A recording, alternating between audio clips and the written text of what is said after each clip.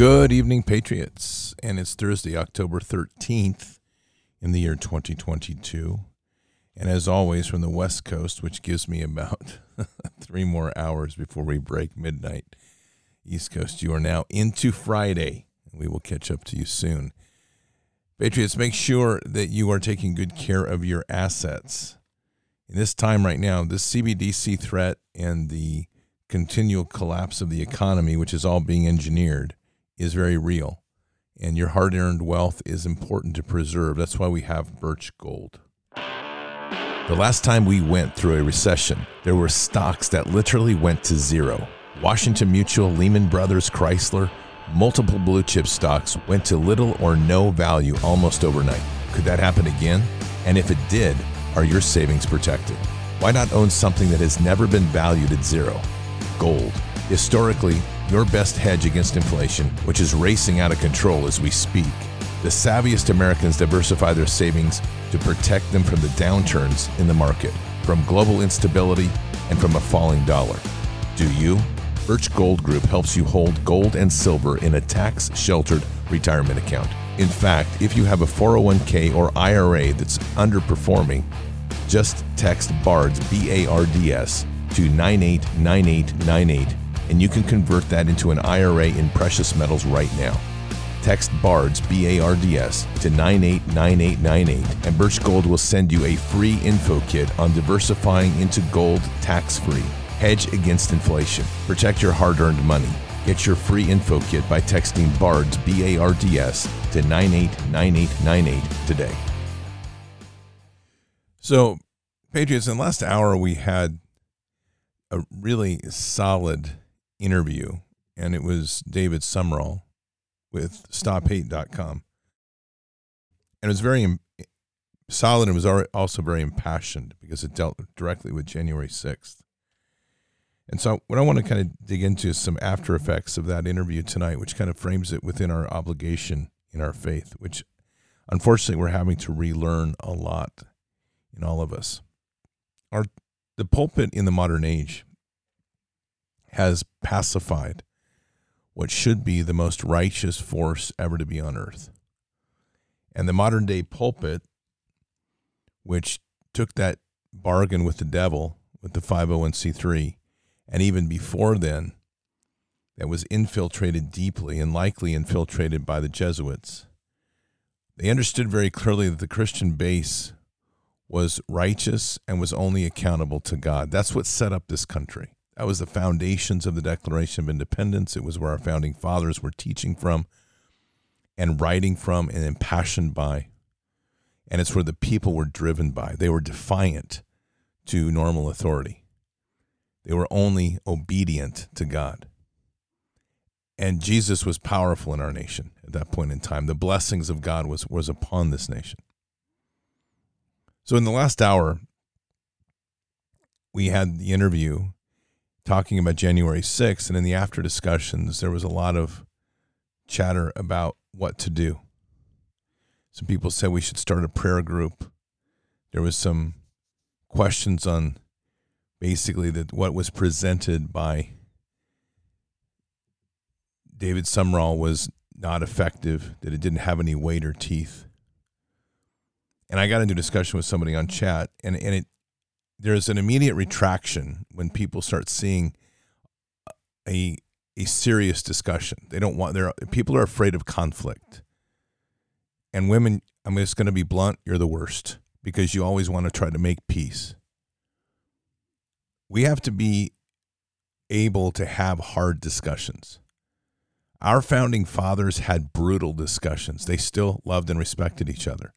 But if you can't hold your line and have a hard discussion about what you're impassioned about, we just dissipate and disappear. And Christ was not one to be weak or to be faint in heart when having hard discussions. And that's part of our obligations in faith. And this is where we have to be able to start understanding that in this time, if we don't start breaking the paradigms of old, we are going to relive the hell that we are currently in. And it will happen faster and deeper. See, the religion I'm going to be very clear. I don't believe in religion. I believe in our faith in Jesus. I consider myself by definition a biblical Christian. I don't like the institution of religion. The institution of religion is what our founding fathers railed against. It was the institution of religion that waged war. It was an institution of religion that tortured people that said that didn't comply with the church's way.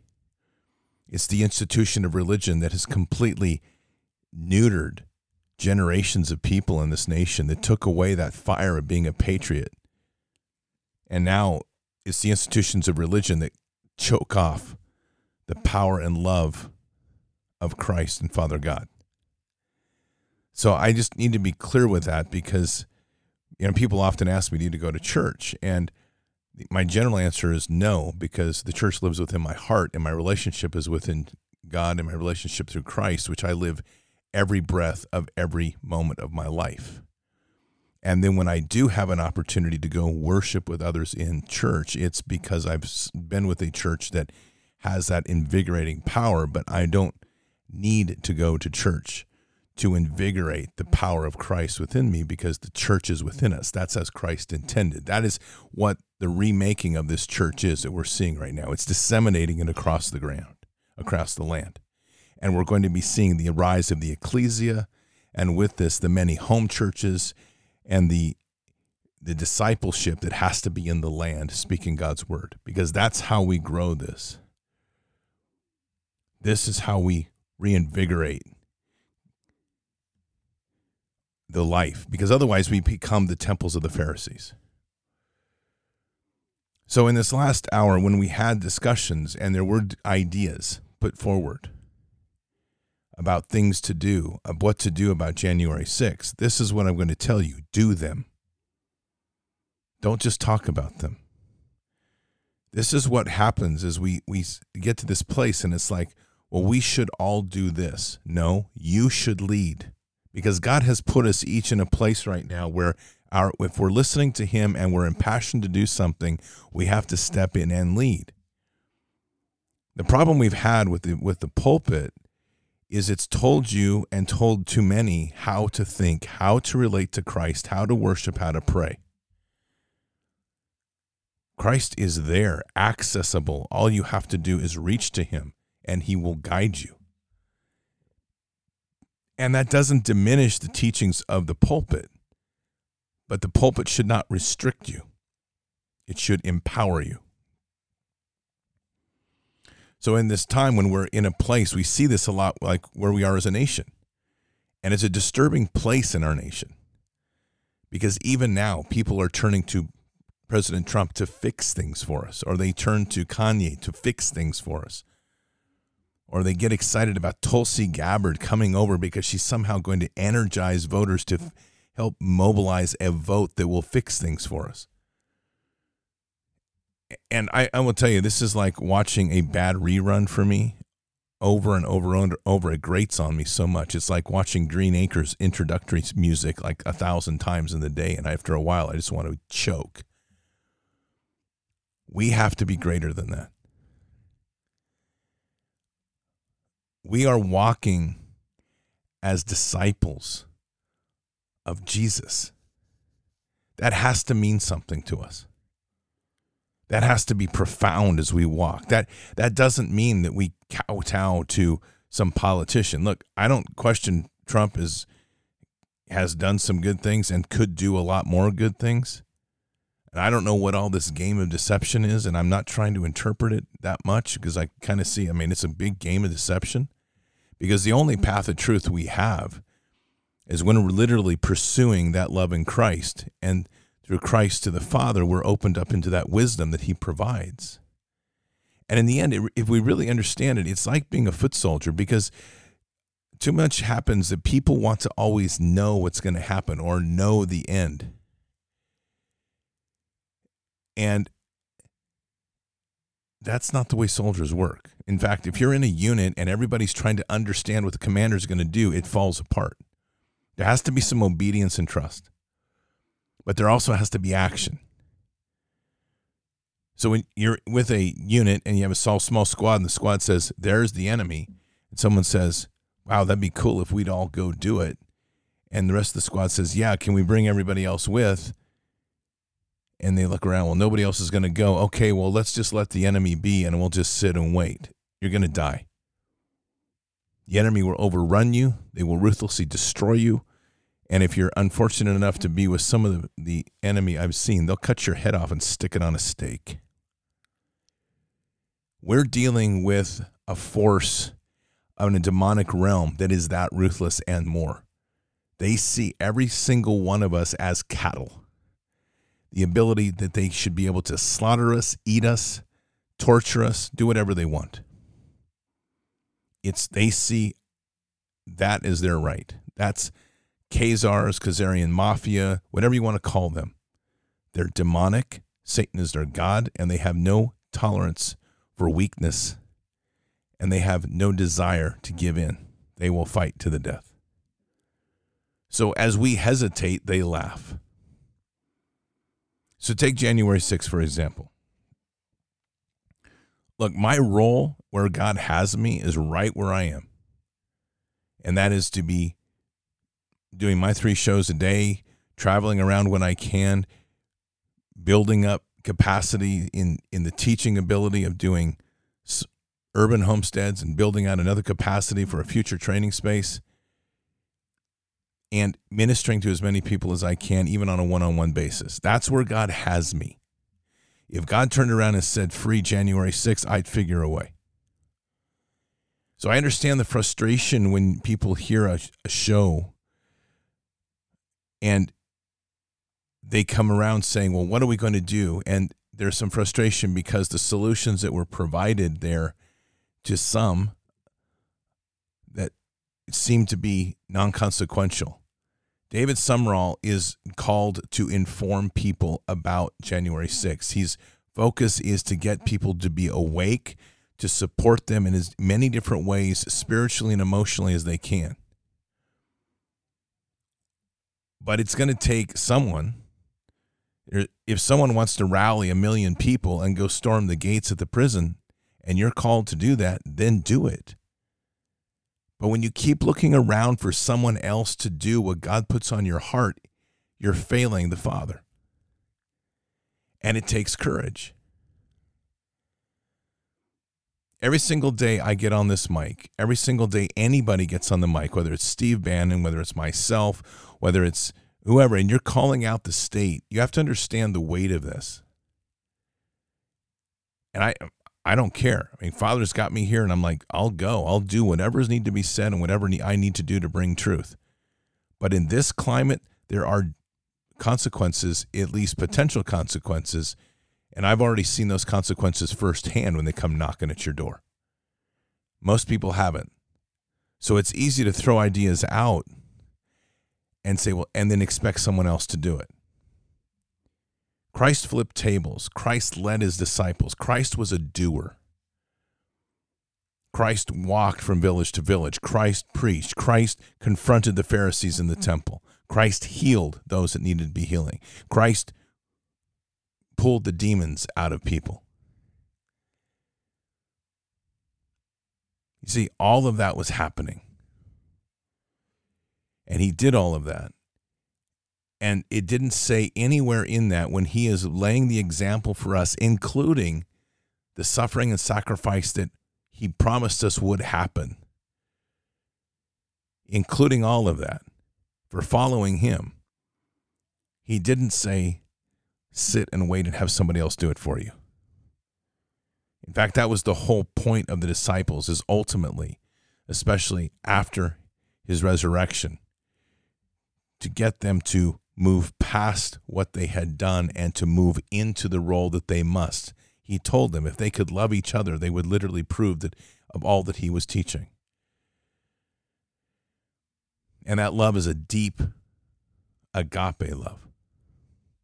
So the challenges, the reason I bring all this up is our challenges are only going to increase as we go forward here. There are going to be many, many things that we witness that we're going to be emotionally drawn to, and you have to sort out with prayer and your relationship with God what that looks like in your life. But we've got a number of critical problems that because we have been so passive, they have been allowed to grow into literal monsters. The January 6 issues is a snapshot at a deep and visceral corruption within our legal system that anybody that has been through it can tell you how deeply corrupted it is. Simple example is this. In the legal system, 82% of federal cases are solved through plea bargain. Let me tell you how plea bargains work. They make an offer to you, and it works like this. You will get, for example, 2 years in jail and 5 years of probation, or you can go to trial, and if you don't get all your charges dismissed, you're looking at 20 years in jail. That is literally a framework for a plea bargain. The one they gave me was you will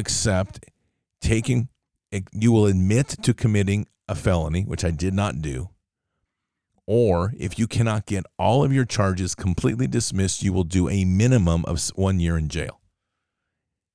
Never had a blemish on my life.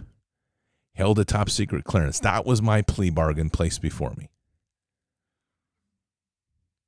See, our system is deeply corrupted, but people have never had the time or taken the time to dig in and then get in passion to try to confront it and change it. So because of that, we grow up in a world, and I'm just going to stay on the criminality part of this first, which is the January 6th folks. They get tagged, and in society we say, we read an article or we find out that someone is a felon, and immediately we're like, oh, they must have done something wrong. And they become outcasts. The January 6th folks are now outcasts to the majority of the population. People are not engaged. When we deal with, like I told you in the men's camp I was with last week, which was just incredible, 50% of those men have done hard time. And most of them did hard time based on a plea bargain, not even a jury trial, which is not even constitutional. And yet, if they had not been given a chance by Glad Tidings Church, I would argue that most of them would be back in prison because they could not find a way to get started in society. Because as a collective whole, and to be blunt, Christians are the worst at this, judgment reigns. Because people are like, I'll pray for you, but you're a felon. We have to rise above this and start realizing how the system is really working. And we have to be in passion, however God leads us, to start fighting for change. That means each person has to be a leader. Each person has to walk in that role and walk in that place of discipleship. You know, when I took my trip down to Yuba City last week, I had a really amazing part of that trip, which I may have shared some of it, but I literally had just about 80 miles of just having a presence and conversation with Jesus. And it was incredible.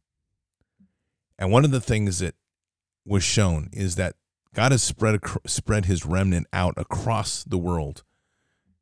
And that the many that are out here saying, well, I feel alone, or I don't know how to mobilize, or I need to build people around me of my common group.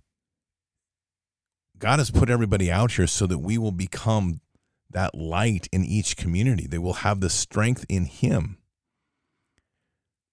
and have the Holy Spirit flowing through us. So in each community, we become strong. We draw people in. We transform. That doesn't say we as in a collective group that has to come together to work together to affect change. We build that group. And if you look at how this has happened, that's very much how it is right now. It's a profound place where we have so many people across the world in almost every community. And be honest, if we were to map out most of Bard's Nation, we would be amazed at how many communities we touch across this nation, in Canada, and across the world. People that are sprinkled around. God has everybody where they need them so that they can affect change. And as we start to work with one another, build our communities, we're doing God's bidding. We look back to tonight's show, one of the pieces there that's so important is that if you're impassioned to do something, make that change. If we're going to talk about prayer groups, then make the change in prayer. Don't wait for somebody. Be affirmative and move forward. If you want to build a prayer group for the January 6th group, it only takes you. One can make the change. Two or more are gathered, solidifies that prayer. If you feel that the prisoners are unjustly held and you want to raid the gates, then organize the group to do it. And for me, just saying that, that's seditious. I don't care because they're being illegally held. So my point is that in the old way of our country, that sort of courage and that sort of commitment and conviction, which was rooted in the trust in God, rooted in prayer, and rooted in the conviction of righteousness, was there. That fire was there. There was no hesitation. You know, one of the things that broke the British back in the war that led to the treaty that John Jay signed, which basically pillaged our nation. He gave back to the British what we had won, but that's another story. But the most amazing part is it was the boycotts of British goods. And it started with about 3 or 4 women that came together and said, we are not going to drink British tea anymore, and we're going to start making local herbal teas. And that was against the edict of the king. And so they started doing this, and that led to them building out, showing their strength as the communities begin to rise up and literally dox people that were not complying with the local community to boycott British goods. Many people were admonished. Businesses were ruined that decided not to abide by the community way. And it just started with 1 woman. They went to 2 women, 3 women, and that's where that fire started. This is what I'm talking about. It only takes 1 or 2 to completely change. What did that lead to? That resulted in the British losing 50% of its import revenue. And they could not afford the war. The most important part of the fight in the Revolutionary War was the economic war that has been little spoken about and goes unspoken about to most people. And it was started by a handful of women, 2, 3 women, that started a small boycott on tea that led to the colonies boycotting British goods and the British literally losing so much revenue that they weren't able to afford to keep their own troops here and afford to keep the Hessians, which were just ruthless mercenaries on our soil. And as that financial strain was happening, then they were getting waylaid on the battlefield, which was equally good. We have to be leaning in this period of time. And it's a powerful place for us to be. It's an empowering place for us to be. And it centers truly on, really for me, it centers truly on this place of us taking and fixing ourselves in that battle position to fight in this spiritual war. You know, I've read Romans 1:22-32, and I'm going to read a little bit of it here, but it's important to frame. This, to me, frames a lot of what God is doing right now. And just Romans 1:28, and just as they did not see fit to acknowledge God, God gave them up to a depraved mind to do those things that are not proper.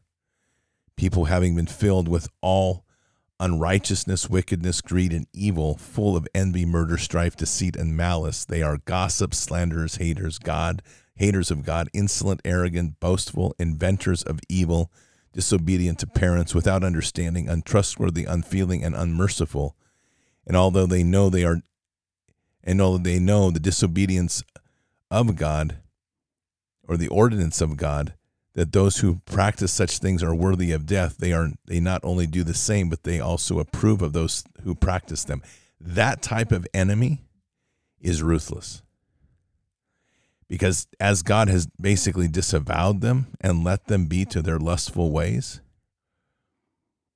and their lustful hearts, they've embraced that. And this is what we're witnessing as an enemy.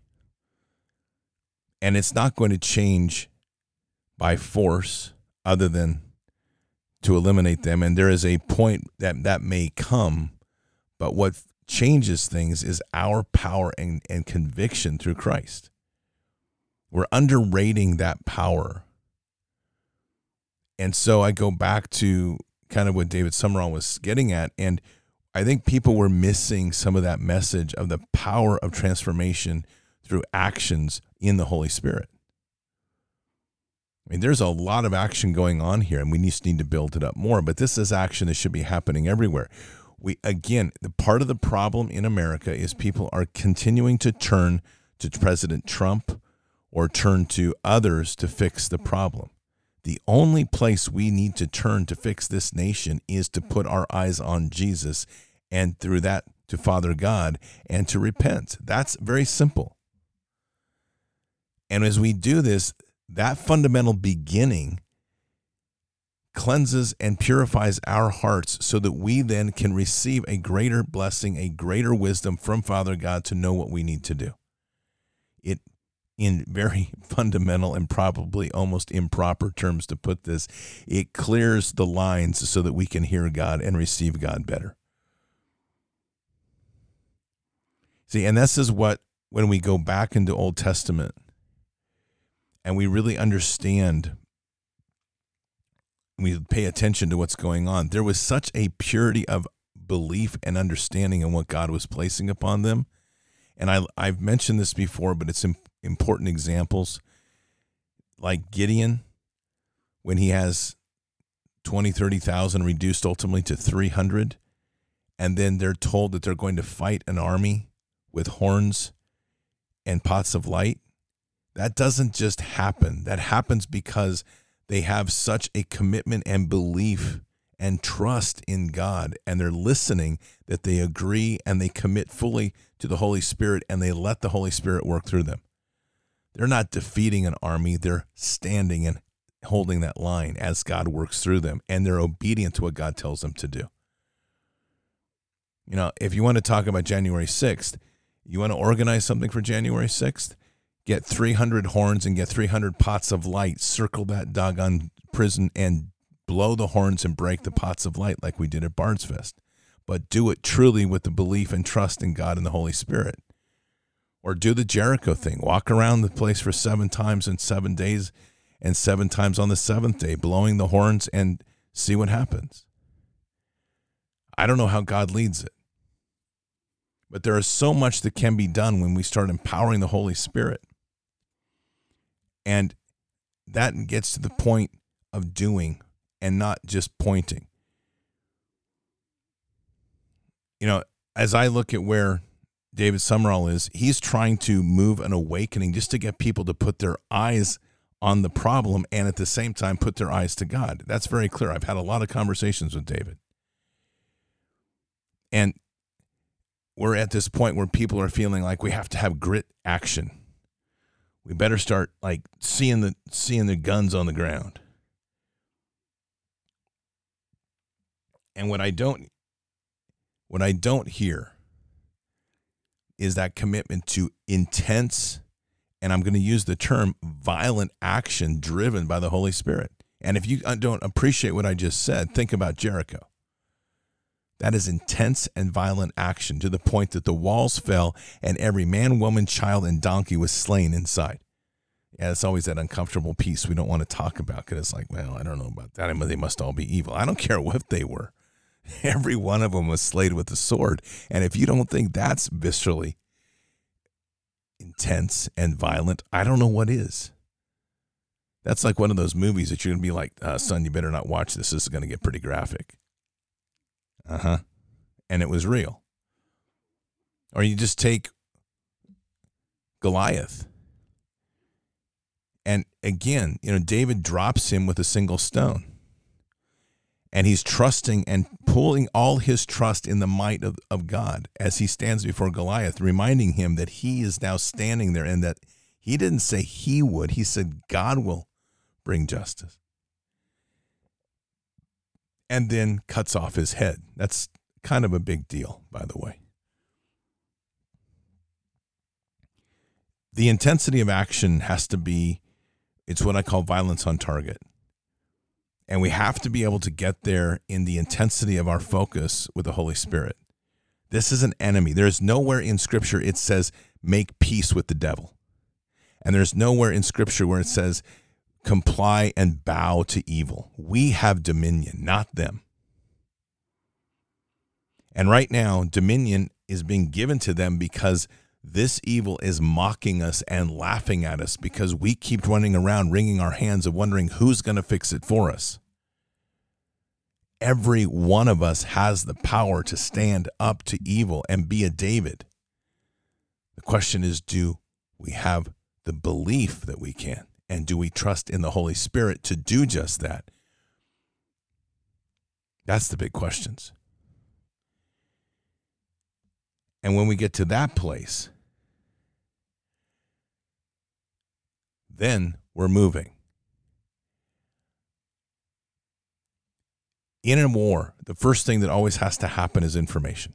You have to saturate the target and make aware. Joshua stood before his army to tell them where they were going. He has to get agreement with his people before they can cross the River Jordan, and they do. But even then, as they cross the River Jordan, they go back to get the memorial stone. And that is so significant because it's an anchor point for him to bring his men to remind them, to give them that point where they do not forget the power of the Holy Spirit that is there. That's part of the information campaign. Because this is a bold move. They're going to go walk around Jericho and they're going to pray and sing hymn, and they're going to have the ark lead. There has to be an unbelievable unity of faith in that moment, trusting that God will deliver. They have no idea other than they are told to walk that 7 days and 7 times on the seventh day. And it is their faith. It is their dedication to that point in their commitment and trust in God that ultimately leads to the walls being crushed. And then they are launched with the blessing of the Lord to do the deed that must be done. But all that began with an information campaign with themselves, and then this information saturation by virtue of him that ultimately weakens and collapses the walls. Information is always first in a warfare. And what information does is it inspires. So when you look at the laydown of a military, they have an information operations team. That information operations team begins initially by softening the targets, trying to demoralize the enemy and empower the people. Because once a force moves in, they need that change in heart to be able to succeed. That's where, like last hour, that's what David Summerall's doing. He's saturating to get people aware. January 6th, we're 2 years into January 6th. There has not been a rising up of Americans. And I've told you, I've been hesitant, lacking the information. I'll carry the story and we'll talk the story much more. But even at that, it's unbelievable. It took 2 years for me to get to the point to find someone who could tell us the story. That's sad because there should be at this point the people that have heard David, they should be out there echoing that message. It should have been everywhere within 2 or 3 months at the minimum. And with that, as Americans, we should have risen up and already been tearing down the walls. So frustrations when you hear this, sure, I understand. But being frustrated at him or his message or the fact there's no action, that's on you, not on him, because he's doing stuff and you're not. It's like I've had people say like, well, you need to do this, this, this. And I'm like, okay, well, explain to me how that's supposed to work. Because I know my schedule each day. And I know all the things that I'm working on, including a book, a new movie, all the skills and that I'm trying to build, everything from my prep skills, ham radio, even a pilot's license, all these things I'm doing, building out a new training facility for youth, doing this, and people say, you need to do more. And I look at them, I say, well, why don't you do it? And I'll get some comment back like, well, because you have the platform. That's the wrong answer. Because each one of us should be so burdened that the only way you get through the day is to turn to Jesus and say, Jesus, help me revitalize myself so I can stand back up and go again. That means sleep at like 3 hours a day, because that's the type of war we're in right now. It is a remnant. A remnant means something. It's like a special operations team. You are all of us, part of this very special group that is walking with Jesus to save the world. And there's a whole bunch of people out here that haven't figured that out yet. And that's part of us getting out and discipling to them. That's part of us using every bit of tools that the Holy Spirit provides for us to fight this war to the maximum point. And that means wherever God leads you. I've told you the story about hands-on healing. That's a big step for me. God wants me to do it. I'm all in, 110%. And this is constantly where we have to continue to fight. If God calls on me to do deliverance work, I will do deliverance work. That's how I walk. And if that means I have to sleep less and do more, I'll figure it out, because I'll just turn to Jesus and say, heal me and raise me. Let's go. But this mountain we're climbing is tall. It's going to take every bit of us doing, every one of us pulling, and every one of us climbing. And sometimes it means just one of us alone standing and doing the thing that God calls us to do, like David before Goliath. And if that's on your heart, it's fearlessness, standing there knowing that God has you there for a reason. In this particular war, the Old Testament is very physical, on the ground. And so many of the stories of battle are actual tangible battle, flesh to flesh. In this fight, so much of our battle is spiritual, and we don't acknowledge that enough. Consider this. When we're praying for somebody and we're working to awaken somebody, how many times is it said, I get so frustrated because they don't listen to me? How about if we re-lens that as an example and consider that person like the walls, that their lack of listening are like the walls of Jericho.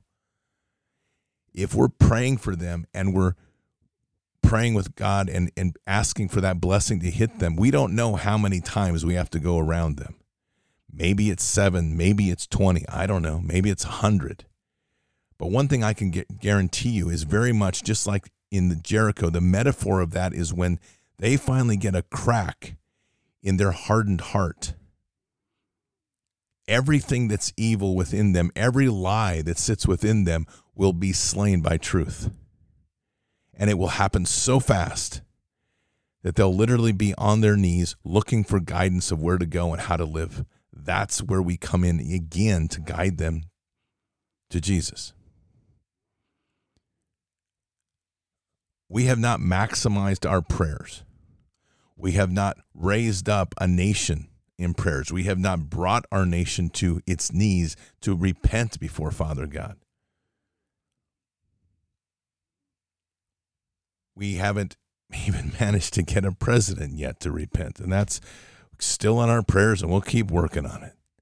But that's another topic. That's for him to do. We can move this nation ourselves through prayers of mercy and prayers of repentance and our constant and diligence of moving out here and awakening people to the truth and the power that brings when we bring them to Christ. That's discipleship in the most powerful way. And it's where we have to walk. So in these moments when we hear these stories that excite us or frustrate us because nothing's getting done, take it to prayer. Ask God where he wants you in that fight. Seek the guidance that he can give and obey. Because as we do those things, we each become the mighty men of Scripture. We become the mighty men of faith. And we start to see the rise of the dread champions of righteousness come out of that. And in that mightiness of walking in that place of the Holy Spirit and truly seeing what Christ did in the garden.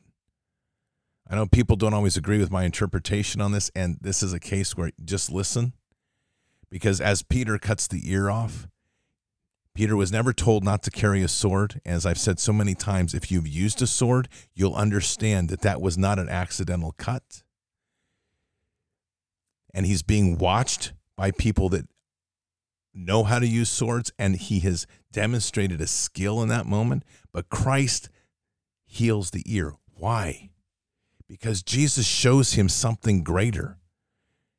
That though Peter can handle a sword and cut off an ear and stay in attack, Christ goes further and to say, unspoken, that he's showing him how the mastery of this works by healing the ear and reminding him of the true power of the Holy Spirit and the true power of the sword of the Spirit. That's a powerful lesson in that moment. And we should all be seeking that power. We should all be seeking that blessing because it's been given to us. For he shall do greater works than he. So this is not a time to be throwing ideas out and expecting other people to do them. This is a time to do them. Take them to prayer, listen to where Father God wants you, and execute. Because each one of us is that disciple in this battle. And each one of us is a powerful element of change. And as we're all working within one body, we know that it's being steered to work in the mastery that only God can do. And when we do that, there's no limit. If you can imagine 72, 74 million people that are now considered domestic terrorists under MAGA, if 74 million people were spending the time that they spent on rallies and wondering what Trump's going to do next, instead focusing their heart and their prayers on Jesus, and through that listening to where each one needs us, and each one confessing our hearts to the things that are troubling us, like if it's January 6th, or it's the food issue, or if it's the children in schools, God is going to open up those doors and lead each one to the place he needs us to be. 74 million people that way. I'm telling you right now, we would not be talking about the rise of evil. We would be talking about the miracles of the Holy Spirit that has restored our country back to us with God on the throne. And it would be literally that fast. Let's pray. Father, we come to you tonight, humbled and blessed for what has been provided to us, what has been given to us, and the opportunities that stand before us. Hear our prayers, Father, that for those times that we have not put ourselves forward completely and pushed in as hard as we can, forgive us, because this is not a time to tarry or delay. For those times when we've tried to look for others to lead us, forgive us, because you are the one that leads us and guides us. We simply need to trust. So, Father, tonight we pray before you. We ask for repentance for those moments when we've fallen, when we haven't trusted, when we haven't fully embraced everything you've put before us and the opportunities there. And we also pray for the strength, that encouragement, that reminder, that cleansing of our hearts to get us to stand back up, to be bold, to listen, to hear you clearly, the wisdoms that only can come from you, to guide us where you need us to be in those next steps. In whatever is heavy on our heart, that passionate moment, whether it's children, whether it's J6, whether it's building our community in a power circle of faith, whatever those things are that are weighing on us, Father, hear our hearts. Let us be honest to you in our hearts, and in so doing, guide us with the wisdom of how to move next so that we can begin that forward action. In all of this, always to serve you, to love you in a deeper and more fantastic way. Thank you, Father, for all you provide. We are so deeply humbled by all that's been given and sacrificed. We say these things in Christ Jesus' name. Amen. Reach in, dig hard, pray, ask Father for guidance. Seek that walk with Christ that's so intimate and personal. It's like your best friend there all the time. Sometimes you hear it clearly, sometimes you may not, but he's always there, as is God. But the most powerful thing is that we're trusting in those places, and we're listening carefully, and we're looking. And with eyes to see and ears to hear, we're truly seeing those opportunities open with doors that only God can open. And they happen. And transformation's huge, and the opportunities are massive, and change can happen so quickly. 300 defeated a massive army We have far greater numbers than 300 just in Bard's Nation.